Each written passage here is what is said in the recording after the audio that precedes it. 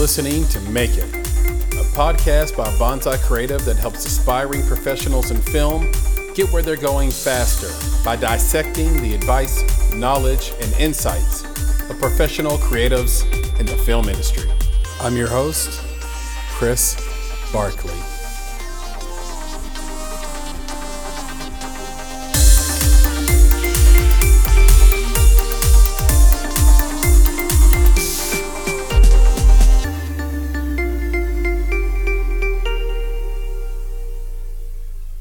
Hi, my name's Kim McCrae. Most people know me as Cookie, and we have another Kim here on the call with us.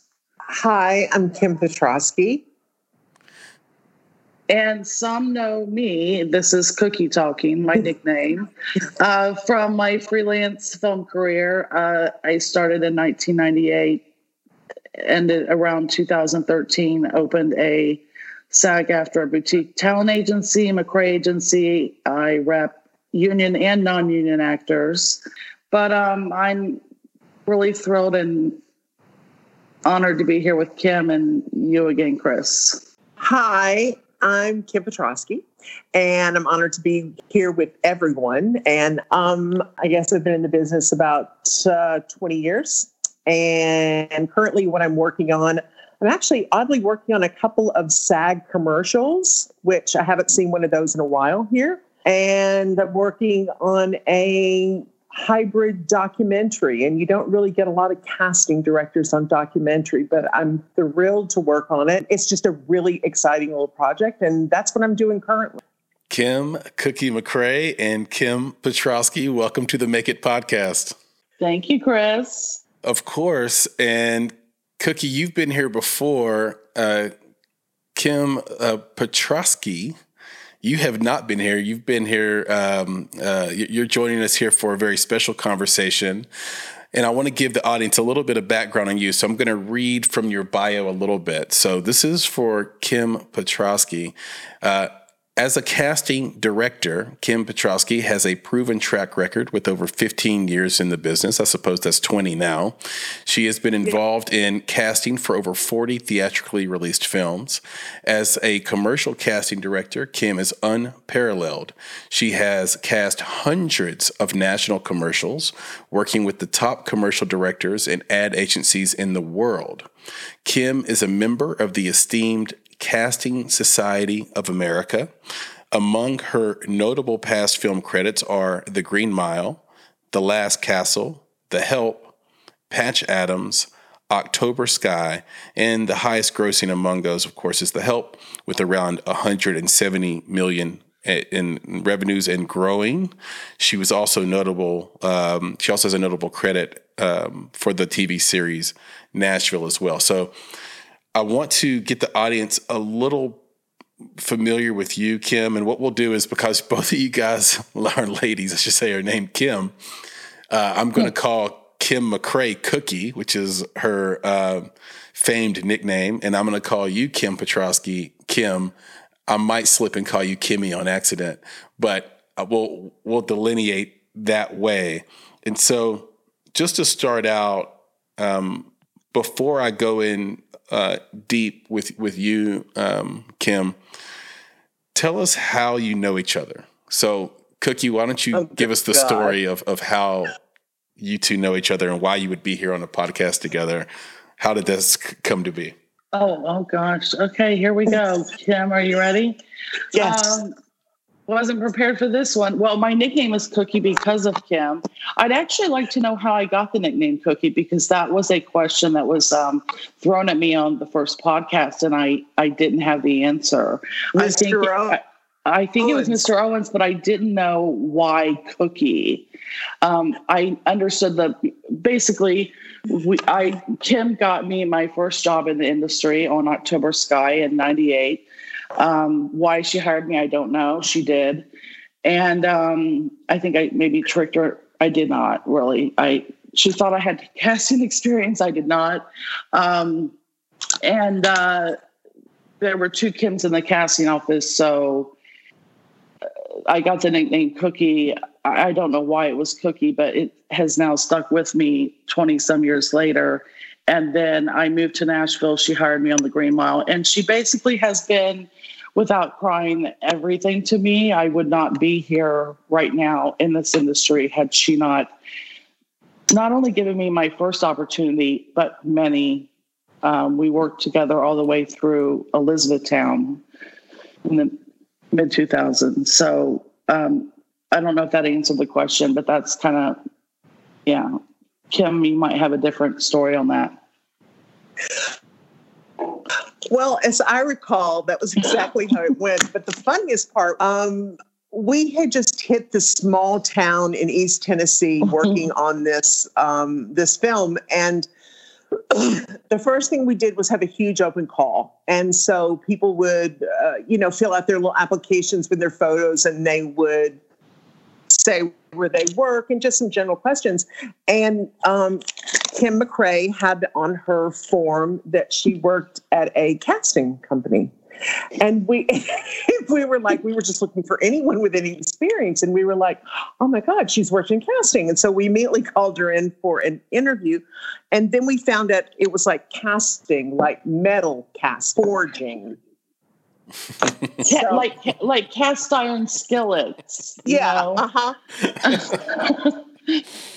And the name Cookie came from, Mr. Owens, who is a tremendously long-term friend of ours, and one of the most creative humans on earth. And he came up with that because it was sort of like a Girl Friday thing. It was like, that was, if your name was Cookie, you were a quick, fast, hot secretary assistant type, Yeah. And there you go. Now I know. Apparently that was you. Yep. So yes, we were tricked by the casting forgery aspect. So that was it. I love that. I love that story. There's just something perfectly film about that story, especially the part where there's a mistake on the word casting, where there's sort of a double entendre there. And there's something about how the universe pushes people into certain places, just simply in this sort of very quirky way. And I love that story. Kim, you went to the University of North Carolina School of the Arts. Was casting really your first love? And if not, No. What was it? And how'd you get into casting? I did that thing where I was really into forensics and drama in high school. And so then I started searching for a university to attend, like we all do in our junior year. At least that's when I started. And I just was going for theatrical arts because, there are no casting schools. There were no casting schools. If there are now, it's really pointless because you can't learn casting from school. But I toured like Carnegie Mellon and Boston University and the North Carolina School of the Arts. And frankly, that school really tore my mother up the most as far as the random and casual aspect of it being. It felt like a technical college, to be honest, because these were people that were actually working in theater. These were people that were actually doing theatrical arts. And that's how it sort of started, was that program there. And I just thought, okay, this place is the most bohemian and frightening to my mother, so that's where I should go. So that was that choice, okay? Right. I love that. So were you mentored? And if so, what advice or guidance do you still use in your career today? You mean mentored as a casting director? Yeah.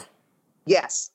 I right from university, I immediately moved to New York City. Okay. Because that makes a lot of sense. I had a garage sale. I made $1,000 and I got my little 2-seater sports car and drove to New York. Okay. Mm-hmm. I had no place to live, nothing, but it just, it made sense. So that's what I did because that's where I wanted to live. Clearly my parents did not care if I ever made a living by allowing me to go to that school, et cetera, but that was okay. And I started working on an off-Broadway play. And then I started grant funding for a little tiny filmmaker, Barry Markowitz, who actually, I think he did The Apostle with Robert Duvall, and he's done a couple other things. But anyway, I worked for him for a while, slowly slid into the fact that I needed to pay my rent. And so I started working at a little shop on the Upper East Side. One of the people that worked there was Susan Shopmaker, still one of my best friends on earth. She was a casting director, and just sort of slid in with her and became an assistant to her. And we did a lot of like those. That's when indie films were actually indie films, in New York City. And we did a lot of low budget indie films and did a lot of incredible casting, a lot of street casting, some great wild stories. And that's who really taught me everything I know. Now, if you ask her, she would say, I taught her everything I know. But that's, be that as it may, that's how it started. Is there anything that you still use today that applies back to those sort of guerrilla times of indie films in New York? Is there anything that you take from that experience to what you're doing today? Yeah, I'm going to tell you what I don't take. We don't roll up on the Lower East Side and start handing out cash from the trunk of our car, paying actors non-union. We don't do that. But I think it's simply, I guess, so much of it was so much more organic then than it is now. It's a lot more. I'm not saying it's a lot more organized, but for that moment, it just felt a lot fresher and.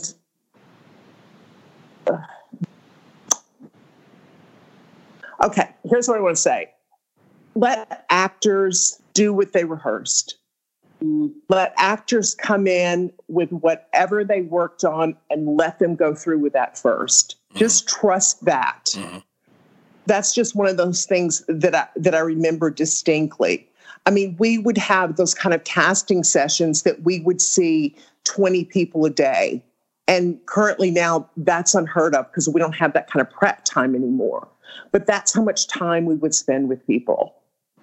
And we also, and I wish we had that much time with, prep now, but it gave the actors a moment to just sort of relax, which a lot of times we don't have time to do anymore. And God knows with what's happening now in 2020, am I ever going to be in a room with an actor again? I don't know.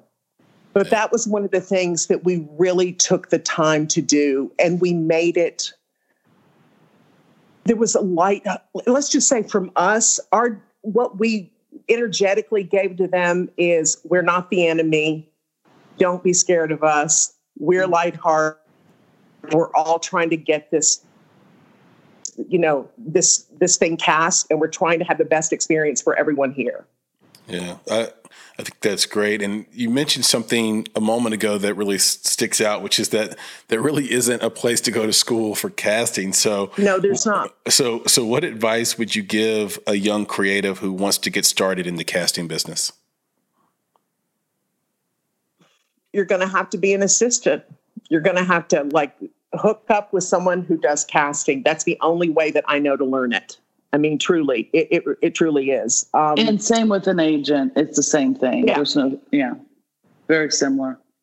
Very, very good. And any thoughts on how to get, if I'm walking in the room and I don't have the the luck of being in metal casting and then having that person make a mistake. Is there any advice, and this could be for you as well, Cookie, any advice for someone walking in trying to make that connection as an assistant and say, well, what could get me hired? What would you like to see? Is there any advice to those creatives that are looking to do that? Well, I also think that, a great shot from to being working in casting is also if you've worked with an agency. Mm-hmm.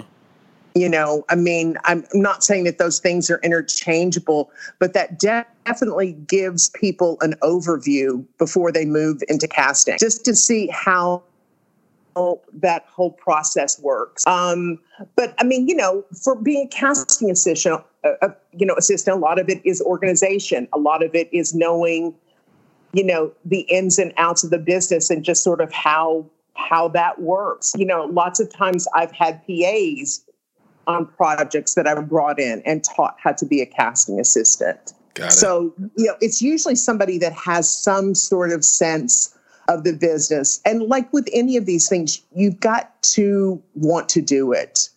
I mean, nobody comes into this I'm just here for a big paycheck, because that usually, we know how that works out. Right.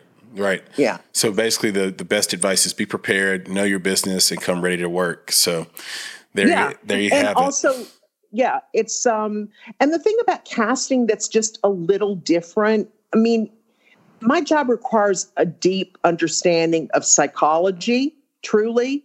Let's see, artistic taste, just a level of knowing actors, knowing different styles of directors. I mean, there's a lot of background. So there's a lot of that just basic film school stuff that also would parlay into being an assistant. Now, being a casting director is a bit more. I mean, it's not just. I mean, that's the reason it boggles my mind when I see all these projects that are trying to, cast pictures and films without hiring a casting director. Because I always wonder what happens when it gets down to the negotiations. What happens when it gets down to working with agents? Because, I mean, even though it's my business, I just think we're invaluable to the process. It's not just let's get a group of friends together and we know we can act. So, well, that is perfect timing, because I'd like to segue into a different part of the conversation and maybe the meat of why we're all together on this call today, because there are some trends happening around agencies and casting that seem to be pretty poisonous or potentially poisonous and toxic. Cookie, what are social media castings, and what's good about them and what's bad about them? Real quick, I want to add to what Kim just said. Sure. One, we should know, Kim, it's safe to say you're overseas, hence the connection issues. Yes, we can say that. Yeah, Kim is in Milan, Italy, correct? Yeah, you just outed me, but that's okay. Go ahead. Sorry. Well, we can work from anywhere now. So, I could be, wherever, whatever. Anyway, and also to add, she brought up that psychology part of it. I believe that you have to be, I think, highly intuitive. Kim, correct me if I'm wrong, but I think on October Sky, my very first job, I knew nothing about the industry. Kim taught me, so much.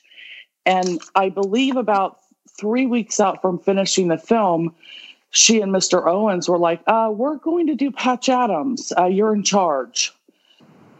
If I'm not mistaken. Oh my God, that's right. And I'm like, wait a minute. I started out filing, so I guess I'd proven myself. I was organized and, intuitive and all those things you need to be in the casting world. I guess I had proven myself because they left me and I was terrified. I think I was like, what am I going to do? We had this big final rocket launch scene in October Sky, and I had to get all the extras. And I think I hired a stand-in to work as my assistant, but I got off. Isn't that right, Kim, though? You yes. left. It was yes. Interesting, but I don't know if you would have left. I think maybe you would have brought in someone else. I don't know. I just remember feeling, someone believes I can do this. You were the best assistant I ever had. How many times have I told you? Can I tell you how many times I've had to say, we need a cookie in this office. You know what I'm saying? Still to this day, there was no one that was like you. Well, I don't know. I don't know about that, but thank you. But yeah, I just remember that feeling of, oh my God, wait, they're going to do another movie. And I'm here. What? I didn't know what to do. But anyway, to social media castings, you asked what's good about them and what's bad. Yep. And what are they? Just to let the audience in on this. So as Kim kind of just discussed before, it used to be, street casting, whatever you want to call it, real people casting. And I remember on Elizabethtown, and a lot, again, Chris, we discussed in the previous podcast, my traumas and whatnot, kind of my memory, so I could get some things wrong. And Kim will that's why I'm glad she's on this call, because she can maybe say, you're full of shit. And that's not how it happened. But take Elizabethtown. I think there was this boy, and Cameron Crowe would be like, I think he was like, there was this kid, and I saw him on a bike, and I want him in the movie. Cameron loved faces, and he would handpick people, and so Kim and I are like desperately trying to find this boy or something. I just remember we ended up getting some kid and threw him in kind of how Cameron described him, like in a red hat and a blue shirt, if I'm not mistaken. Kim, did I just make that story up? Clay Thistlewaite. You did not. That's him. Go ahead. Okay. So anyway, having said that, that's how it used to be, right? And there was a lot of love behind it. Cameron cared about every single person on that set. And thankfully, a lot of great directors still do, right? And some of those stories Kim, told about paying that all happened. And on Green Mile, I would make my rounds to specific colleges here in Nashville and pick up guys in my car that I didn't even know and drive them to the old state prison. But today, because of course, internet or social media wasn't around back then. Today, these Facebook castings have started popping up. So there are several, and I monitor them. I believe many casting directors and agents do. And it's just an easy way to find people instead of going out and doing the work, right? So they'll put up a posting at, say, Nashville Casting Call. I don't want to call any. There's several of them. And they're going around a casting director and an agent for a reason. And these actors who maybe have a few credits or just maybe don't at all and want that experience, they'll just jump at, say, they'll see this $500 number, $500 for the day or whatever, and not understand that they're signing their life away to a major corporation, say, I'm going to make something up, Microsoft, Apple, or whatever, and end up in a commercial and they own their likeness forever because they don't put the details. It's just, Kim can say it better. In my opinion, there's really nothing good about them. They're dangerous. They are weakening our market. And I don't think it happens in other markets. I think the Facebook pages in other markets are used for, we're doing a short film, no pay, but and that's fine. I don't have a problem with the short films. It's the commercials and things that can really damage an actor's career. And it's just a cheap way to get around hiring a casting director and going through agencies. Well, I think a good excuse, and I should just say an excuse that people will have and talent will have is that, hey, this is 2020, this is COVID. And, Kim just mentioned that, hey, I don't know if I'm going to be in the room with an actor again anytime soon. And there are actors that are afraid they'll lose work if they say, call my agent. So what do you think has changed? Has it changed forever? And why do you think it's just the sort of Southeast market and not happening in LA and happening in New York? I don't even think it's just the Southeast market. It doesn't happen in Atlanta. I haven't seen it happen in Charlotte. There's something distinct. I've got to say this, and there's something distinctly different about Nashville and the way it started in doing film and commercials. Nashville started with music videos. Mm-hmm. And that's a whole different type of production. And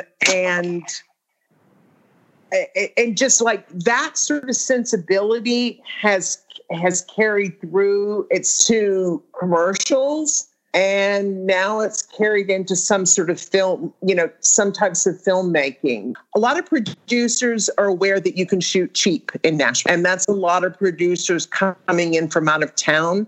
And that's not the Southeast. That is specifically Nashville. And that has been told to me more times than I can.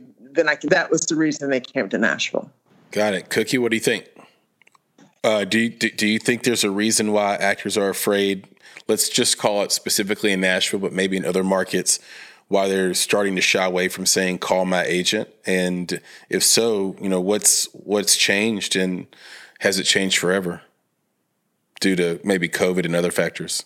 No, I don't think it has anything to do with COVID. It started happening long before COVID, basically since Facebook, in the last 4 to 5 years in particular. So this has been an ongoing thing. I would like to think not forever. I mean, I'm starting to feel a bit hopeless there, but at the same time, I have now taken a very strong stance as an agent, and I have made it very clear to my actors, if they take a social media job, I will drop them, period, end of story.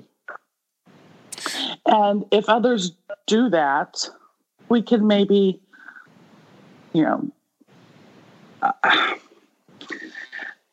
I don't know. People are always going to come here to film. They want to. They Kim can attest, out of state produce or they love shooting in Nashville. They love coming here for whatever, maybe just eat hot chicken. And no, we have a great crew base here, and we have a great crew base, crew in talent pool. But it's specific to Nashville. And I think the other thing would be in regards to, are they afraid to call their agent? The old saying, there's a great French series that's actually called Call My Agent. Everyone should watch on Netflix.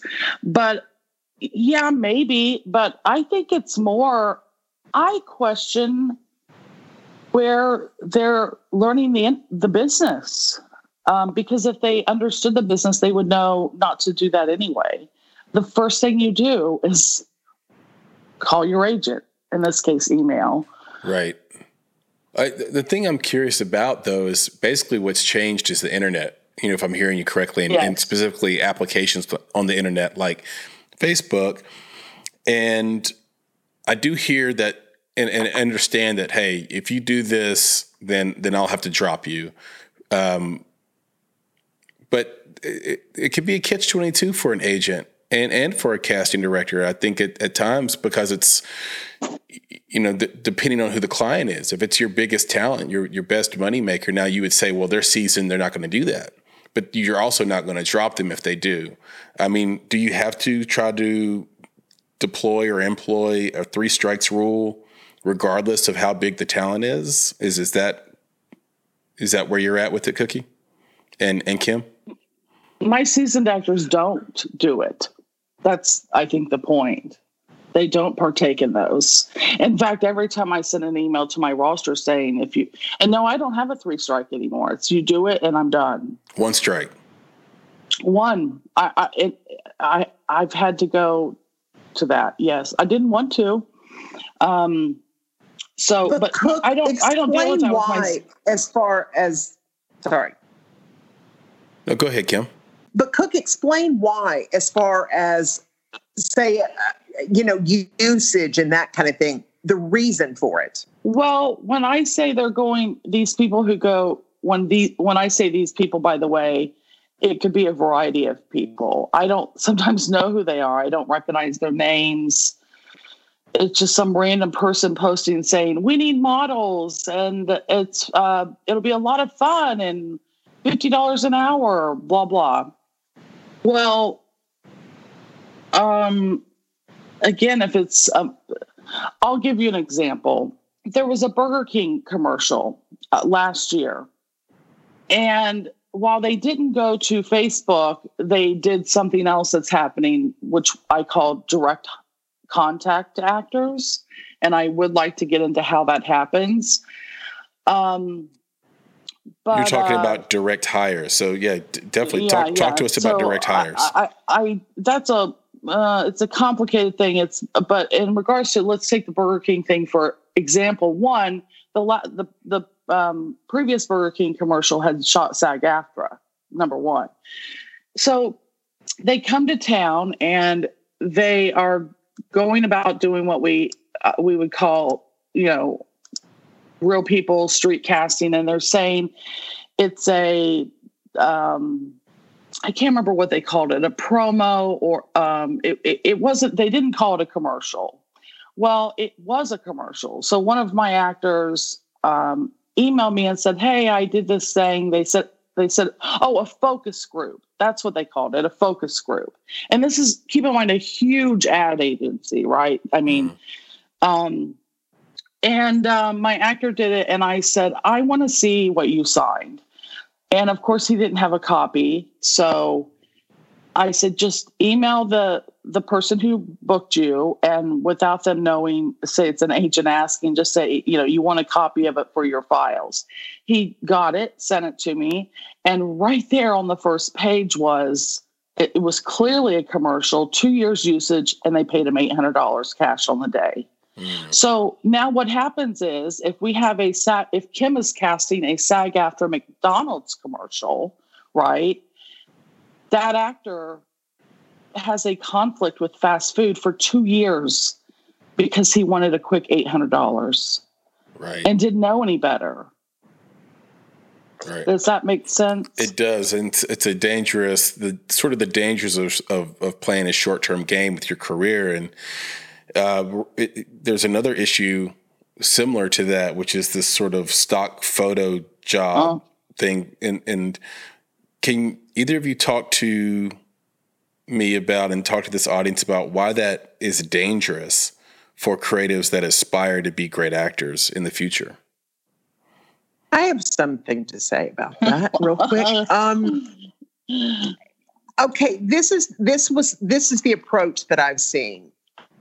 It's perhaps you get some sort of breakdown, or you get a call wanting some actors, and maybe someone wants to just build the reel. Nothing other than that. They just want to build the reel. It's not a job. They just want something that looks good. Okay. But let's be honest. If someone's building the reel, that's a reel they're going to get jobs from. Right. And also, that's also an actor's likeness that they're not going to know what happens next with that. There's no control with that. And I mean, Cookie, I think you can take up from there, but it's just like, I guess what I'm saying is it's sort of like the social media. There's a reason people are not going through the normal channels of hiring actors, okay? And it's usually because that they don't want to follow, the industry standard steps. And there's a reason for that. Maybe it's financial, pick one. I don't know what it is often. But at the end of the day, the person that it usually hurts the most is the actor. So like she was saying, there are these, I guess we can call them producers or whoever. I don't know. Production. I don't know. And they will contact a quote unquote friend who's an actor and say, hey, do you want to come make $50? Da, da, da, da. And again, this is not on social media. And I want to explain also how they get their information in a minute. For this to even happen, because this never used to be a thing, right? These people wouldn't know how to contact an actor directly. And that is something I'd like to see change. But so these people, like Kim said, are building their reel, these producers or whatever they are. I don't know. I honestly don't know what some of them do. I just know that they are building their reels and actors, maybe. Oh, well, I'm sorry. I meant on the stock footage and where these producers are building their reels so that they can pitch to, say, an ad agency, you know, and I want to do your next commercial. So in order to do that, they have to have this great reel with pretty footage, if you will. And so they're taking advantage of the local actors here in the market, and they're selling this to stock footage. And if anyone doesn't know what stock footage is, you can Google, I don't know. There are a bunch of just Google stock footage. There are a bunch of stock footage websites, and they own your likeness forever and can use it wherever. And the best example would be that I would say to actors on why you should never, I can't even believe I'm having to say this because it never used to be a problem. And it is in Nashville. You could end up in a Trump commercial. Political campaign commercial. It has happened. Google Trump political stock footage ad. Mm-hmm. And that is a career killer. Kim, if you were casting a project and saw an actor in a Trump political ad, or any casting director for that matter, they're going to be like, what? But you could end up anywhere. It doesn't matter. Or you could end up in an automobile spot because they sell that footage to the side and then they can use that footage wherever. And then you suddenly have a conflict with a bank or an automobile company and you don't even know it, right? And it's all, actors have to stay away from it or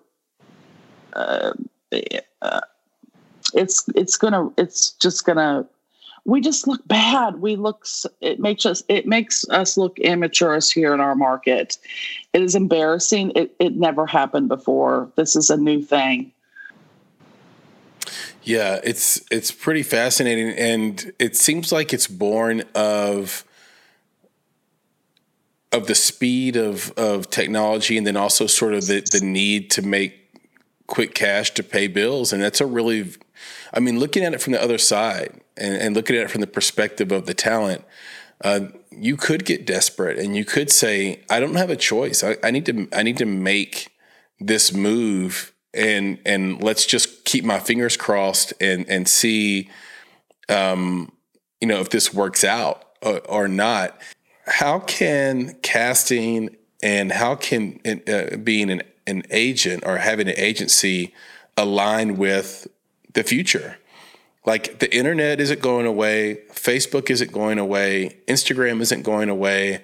The speed of transactions isn't going away. Do you find yourself misaligned with the times or do you feel like this is just simply a training issue or education issue? I think it's education, Kim. I do too. And I think oddly, it's very, I'm not saying it's only Nashville, but because we work and live here, it's in Nashville, and I don't see it in the other cities in the Southeast. Mm. And I have to ask the actors, okay, and Chris, I hear what you're saying, desperate, need money, whatever, right? But at what cost? At what cost, right? What is that $300 at the end of the day? To give you an example, I had actors in a SAG-AFTRA National Bank of America spot over a year ago. They're still getting checks. I won't say how much, but Kim, you know what a national SAG, you're working on one now, Right. A national broadcast SAG-AFTRA spot. People have been known to buy homes from that money or a new car and pay cash. So what is that $300? At what cost is it worth it? Not only are you setting a precedence, but how much do you really not value your worth that much? Right. It's unbelievable. It seems like the long-term play is to try to do the industry standard, and that those industry standards are created to support both the agent and the casting director and others that work in the business as gatekeepers, but also the talent to help filter out a serious talent from, let's say, not so serious talent. But the internet creates egalitarian landscapes wherever it goes, and that's just kind of the nature of it. So I'll be keeping my ear to the ground on this, and I wonder how it will all turn out. One thing that came up in my research, Kim, is that featured extras are good for commercials or aren't good for commercials, but are good for feature films. Why is that? Why is a featured extra not good for a commercial? Cookie or me? Yeah, you, Kim. Well, I don't even know that there is a featured extra. And I don't think there's featured extras in commercials, because once you're recognizable, you're a principal. You're not. But they're doing it. They're doing it now. But yeah, right. Yeah. I haven't. I mean, I'm not saying they're not. I'm just saying my personal self hasn't had that, but I've heard that term being bandied around, and I don't get it, because like I said, once you're recognized, you're recognized. Now, film. Well, here's one thing. Tennessee does not have a SAG extras contract, meaning extras for films are non-union, whereas there is a SAG commercial contract in Tennessee. Mm-hmm. Does that make sense? It's just, you can hire. So then there's like varying areas of extras in film in Tennessee, and also most of the Southeast, they don't have that. So it's like you will have a featured, and it's the thing about a film that's different than a commercial, selling a product, like you're, directly selling a product in a commercial. To me, it's just a different arena. It's a different, film has the more creative aspect of, there are situations where you want someone who doesn't have to actually be speaking lines, but they can be featured. Just to me, they're distinctly different. I guess I'm not making, a point of why they're distinctly different. It's just like, it's ingrained in me that they're completely different, as far as the commercial goes. Yeah. And I think I get it. I just didn't know if Cookie, you're mentioning that it's a trend, it's happening, but why is it terrible? Yeah, why is it something that, let's say, an agent wouldn't want to see, or maybe even a casting director? But give us your thoughts on that, Cookie. Well, one, it's not going to happen on the SAG-AFTRA commercial. I need to make that clear, because once they become, if they're seen, they're upgraded to what we call an OCP, an on-camera principal, and that brings them into a whole other tier, a whole other rate, etc. So now I'm getting breakdowns, and it'll say and these are non-union jobs. Principal 1,000, featured extras 500, extras 300. And I just automatically go back and say, okay, here are my selects, or, I'm pitching actors for the principals, but not the featured extras. And I have a template email at this point to tell every producer and production company in town why there's no such thing and never has been, because once you're featured, like Kim said, once you're seen, she just said it's a product. You're attaching yourself to a product, whereas a film, it's a one-off. Number one, you're just, a lot of extras fight to get, closer to the camera, right? And that's fine. Great. You're standing next to, Tom Hanks. I don't care, whatever. And but with commercials, if you're featured, it's not a good thing, because then you're attaching yourself to that product, and it takes you out of the consideration for future products. I use that Bank of America example. So if you work as a featured extra on a bank commercial that's not SAG-AFTRA, and you're making a featured extra rate of $350, and a SAG-AFTRA Bank of America commercial comes around, they're not going to want someone with a conflict. Right. And you now have a conflict by doing that. And then the other thing I wanted to talk about real quick in regards to the direct hires, I would like to say, if producers here in town are listening to this, when I was coming up in the business, after casting, I was that person. Kim remembers that AD doing call sheets. Call sheets are very different in the film and TV world, as you guys know. You've got a character number, the actor name, and the character name. Okay. And on commercials, it used to be the actor's name, the actor agency, and the agency number. And I'm not sure why it changed. I'm not sure. Maybe at some point someone was like, oh, it's just easier if someone's running late or we're behind at this location. We'll just text the actor real quick. Well, they have their information. We've already sent production their information. They've got it in an email, right? It doesn't need to be on the call sheet. So what's been happening over and over is you've got call sheets floating around on hundreds and hundreds of commercials and music videos with the actor name, the actor's email, and the actor's phone number. So if a DP is on a commercial and was like, oh yeah, I love that actress from that blah, blah commercial I did, they'll just reach out to them directly. Hey, I'm doing this other spot. Would love to have you in it. And completely take us out of the loop. Right. And so we have no control. And that's education. Yes, completely. And we have no control into what they're walking into. And I'm going to go ahead and use an example, and I'm just going to use it.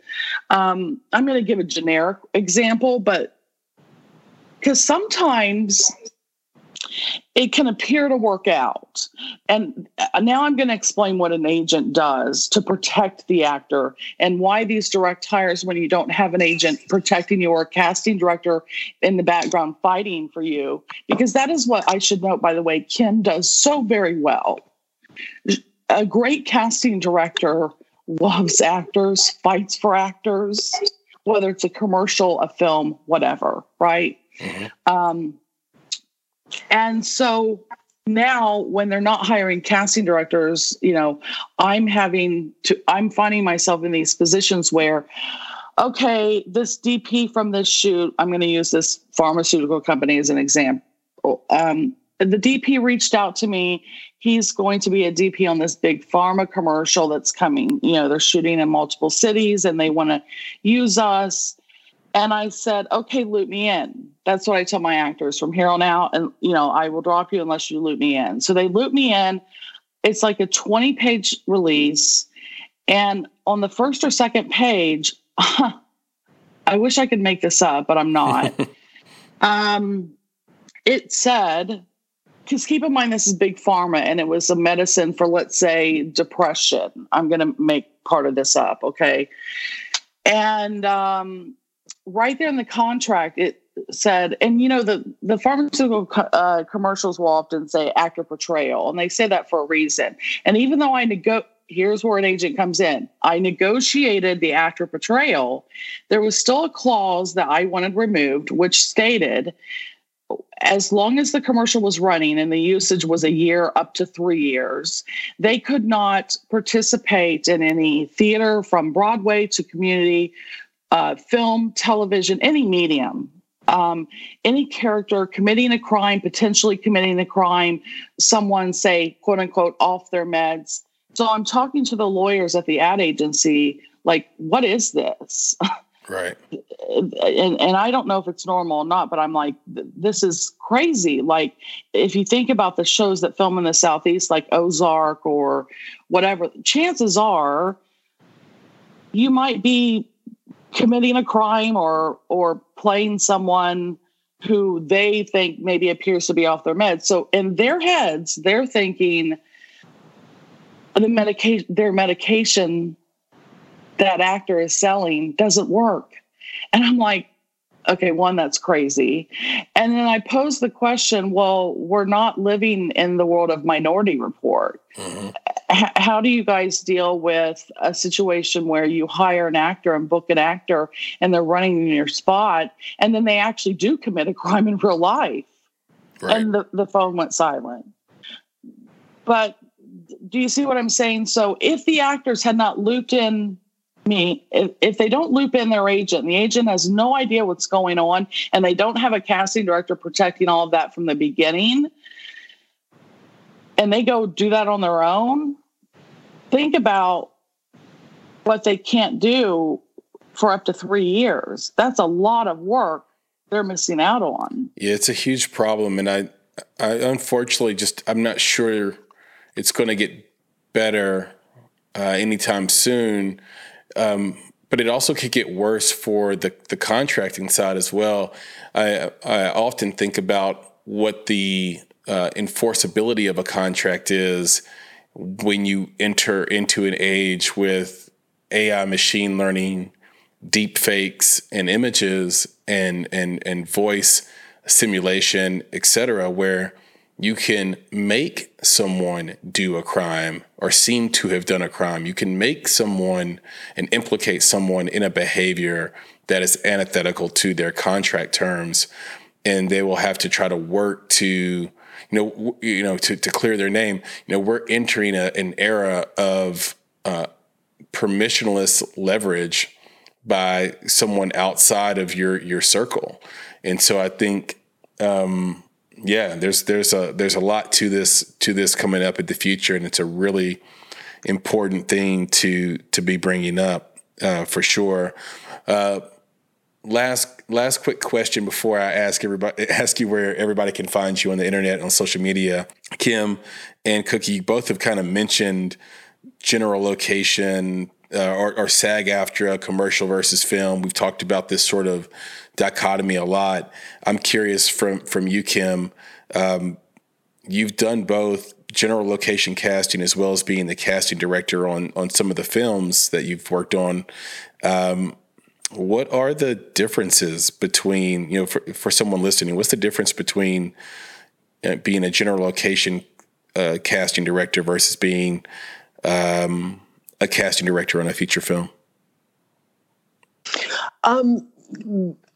Basically, if I'm doing regional or location casting, usually the leads have already been cast and then I'm hired. Usually at least the top 2, 3, 4, 5, 6 leads and they're usually cast, of course, out of New York or LA. Mm-hmm. And then the project is going to shoot on location and I do the rest. Now, what's happening a lot with projects that I'm doing is that I'm the principal casting director, even though we're shooting in Nashville or somewhere in the Southeast. And I am also hiring the leads from generally Los Angeles or New York. We still work in a business where many of the leads are cast there. And I am able to do that by remote casting, self-tapes, and then, of course, arranging, Skype sessions with directors, producers, that sort of thing. So I hope that answered your question. But that's really the main difference. And, over the years, we've seen that change. I mean, I remember when I first started working in the Southeast in Nashville, I would go as a location casting director. I would go on location. I mean, I spent 3 months in a prison in, South Carolina working on a film because that's where our offices were, and, in a prison. So, and the cool thing about that was, and I wish, of course, we had some of that, is you're on location every day working with the director. And so, you can't replicate that anymore because, of course, the business has changed a bit. And, now I sound really old when I talk about those things. But, those were really interesting times for a location casting director. Of course, an LA or New York principal casting director would never go on location. But we got, the gift of being able to do that. Yeah. Yeah. I think some of these things don't need to be revamped, and that in-person touch, you really can't duplicate it. And there's something magical that happens. So I don't think you're aging yourself at all. I just think that you've sort of seen it both ways and you have a preference. And I think that's perfectly fine. Yeah. I mean, like Cookie was talking a little while ago about like Christopher Columbus, help me, the best producer, Cameron Crowe. And Cameron Crowe came in and did the callback sessions with me and ran the bloody camera. I mean, how freaking adorable is that? He ran like a teeny tiny little consumer, little shit camera of ours on a tripod, and he wanted to do it. It was the best callback sessions that the actors in Nashville have ever had. They were walking out of the door going, "Oh my God, I cannot believe this is happening." That sort of thing. I've also been in the room with Milos Forman and Woody Harrelson and Courtney Love and Milos Forman trying to run a video camera, and he didn't know how to, and probably still doesn't. Okay. So, and Kim, what is this light? Where's the light? And bizarre. Anyway, Kim, we remember the Marty Cherick's Bob Redford story. Yes. there was something magical, and I'm sure for you, because you did it so much and still do, going on location. Yeah. I mean, I will say, Chris, a lot of the elegance is gone. You know, I will say there was a sense of respect. There was a sense of elegance. There was a sense of everyone on set. You're doing what you want and you're making a reasonably good amount of money and doing what you want. Now, what businesses do you ever get like a huge group of 125 people working and they're pretty much doing what they want to do? Yeah, that it's a doesn't beautiful happen thing. that often. Yeah, that doesn't happen that often. Yeah. And I'm not saying we're not grateful now, but we really knew we were lucky. We really knew we were lucky, you know? And I guess that's the part that is disheartening, because once you lose that sense of industry standard and protocol, and this is the process you do. And I'll be honest, I just have a huge soft spot for actors. I also work with a lot of producers who I generally love. And I also see a trend to a belief that, well, actors will work for anything. Actors are dying to act so much that they'll work for anything. And that kind of thinking just kills me. Yeah, that's actually the opinion I'm leaving this conversation with, is that to solve the regional problem and maybe even this specific Nashville market problem, but I'm sure it's happening elsewhere, we're just sort of not aware of it, is that you just basically have to raise the price of services and then have everyone agree to that. Because I think that what happens is what's happening with actors is the same thing that's happened with filmmaking itself, which is that it's a race to the bottom. You know, if it costs too much to shoot in LA because of, you know, whatever government bureaucracy exists there that creates and sort of the pay scale that exists there, let's run to Georgia and shoot. Let's run to Canada and shoot. Let's run to New Zealand and shoot. Let's shoot in the UK, and let's just shoot for the lowest price possible. And you know, even if it's not necessarily good for industry. And you can usually solve that just by readjusting the price point by which everybody can play. And then if it's not a benefit to come to Nashville, maybe you take a short-term hit of booking less work, but you have the long-term success of knowing that you're going to avoid, you know, social media castings and direct hires. So that's just a thought. Ladies, this has been so much fun. I've really enjoyed it. This is an important conversation, and I'm so proud that you both chose the Make It podcast to sort of speak about it. Cookie, tell everybody where they can find you on social media and on the internet. It's McCrae Agency across the board except Twitter. So Instagram, Facebook. What's the other? Oh, website, McCrae Agency, MCCRAY Agency. That's wonderful. And Kim, tell everybody where they can find you on social media and on the internet. Facebook, Kim Petrosky Casting. My website, Kim Petrosky Casting, but actors aren't going to want to go there because it's pretty boring. But if people want to hire me, they can. And, Instagram, sorry, it's a lot of pictures of Italy and food and monkeys. So that's probably not going to help anyone. But again, it's Kim Petrosky across the board. So that's wonderful. I do what I can, Chris. I do what I can. I think we all get on Instagram for pictures of food, Italy, and monkeys. That could be the tagline for Instagram, in my opinion.